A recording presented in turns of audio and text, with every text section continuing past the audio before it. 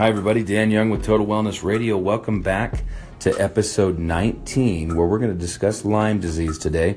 And with all of our episodes, for you listeners, please remember that the purpose of these episodes is to provide you with safe, effective, natural approaches that you can use to help promote normal function in the human body. Never is the information we provide here intended to diagnose, treat, or cure any known or unknown illness. So, that said, let's dive into Lyme disease. The definition of Lyme disease is pretty simple, but it's very debilitating in most cases. It's characterized by skin changes, a lot of flu-like symptoms, which are very painful, a lot of joint inflammation. An interesting note of history, it was first described in the community of Old Lyme, Connecticut in 1975. A lot of the signs and symptoms of this particular concern, a lot of fever is experienced, headache, muscle pains, the person's very lethargic, a lot of joint inflammation, a lot of redness and swelling, especially in the knees or other larger joints that seem to be very affected by this concern. However, most people report that they usually do not have any permanent damage associated in the joints from this concern. One of the best things to do is to get a blood test to help confirm whether or not you have this type of illness. Now, a lot of the possible causes, the most known possible cause, obviously, is when a person is bit by a tick. Obviously, these ticks can be infested on deers or dogs, this type of thing. Most of the cases that have been reported occur in the northeastern part of the United States.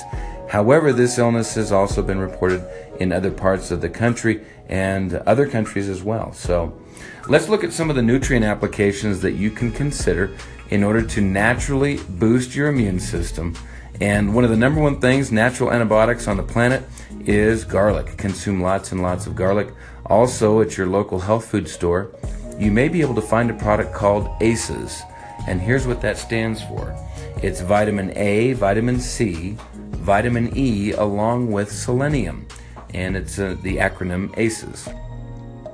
Echinacea, golden seal, milk thistle, and red clover, these are all other herbs that are naturally recommended for Lyme's disease.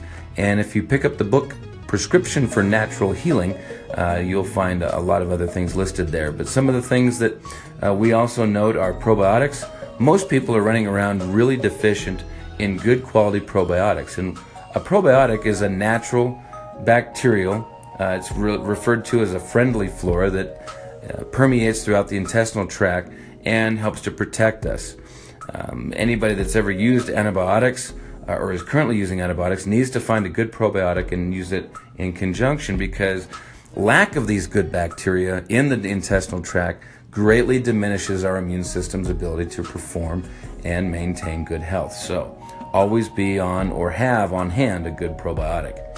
The other things to consider are foods that would contain chlorophyll, kelp, other natural detoxifying agents, usually found in superfoods or super greens, this type of thing. So always consider those.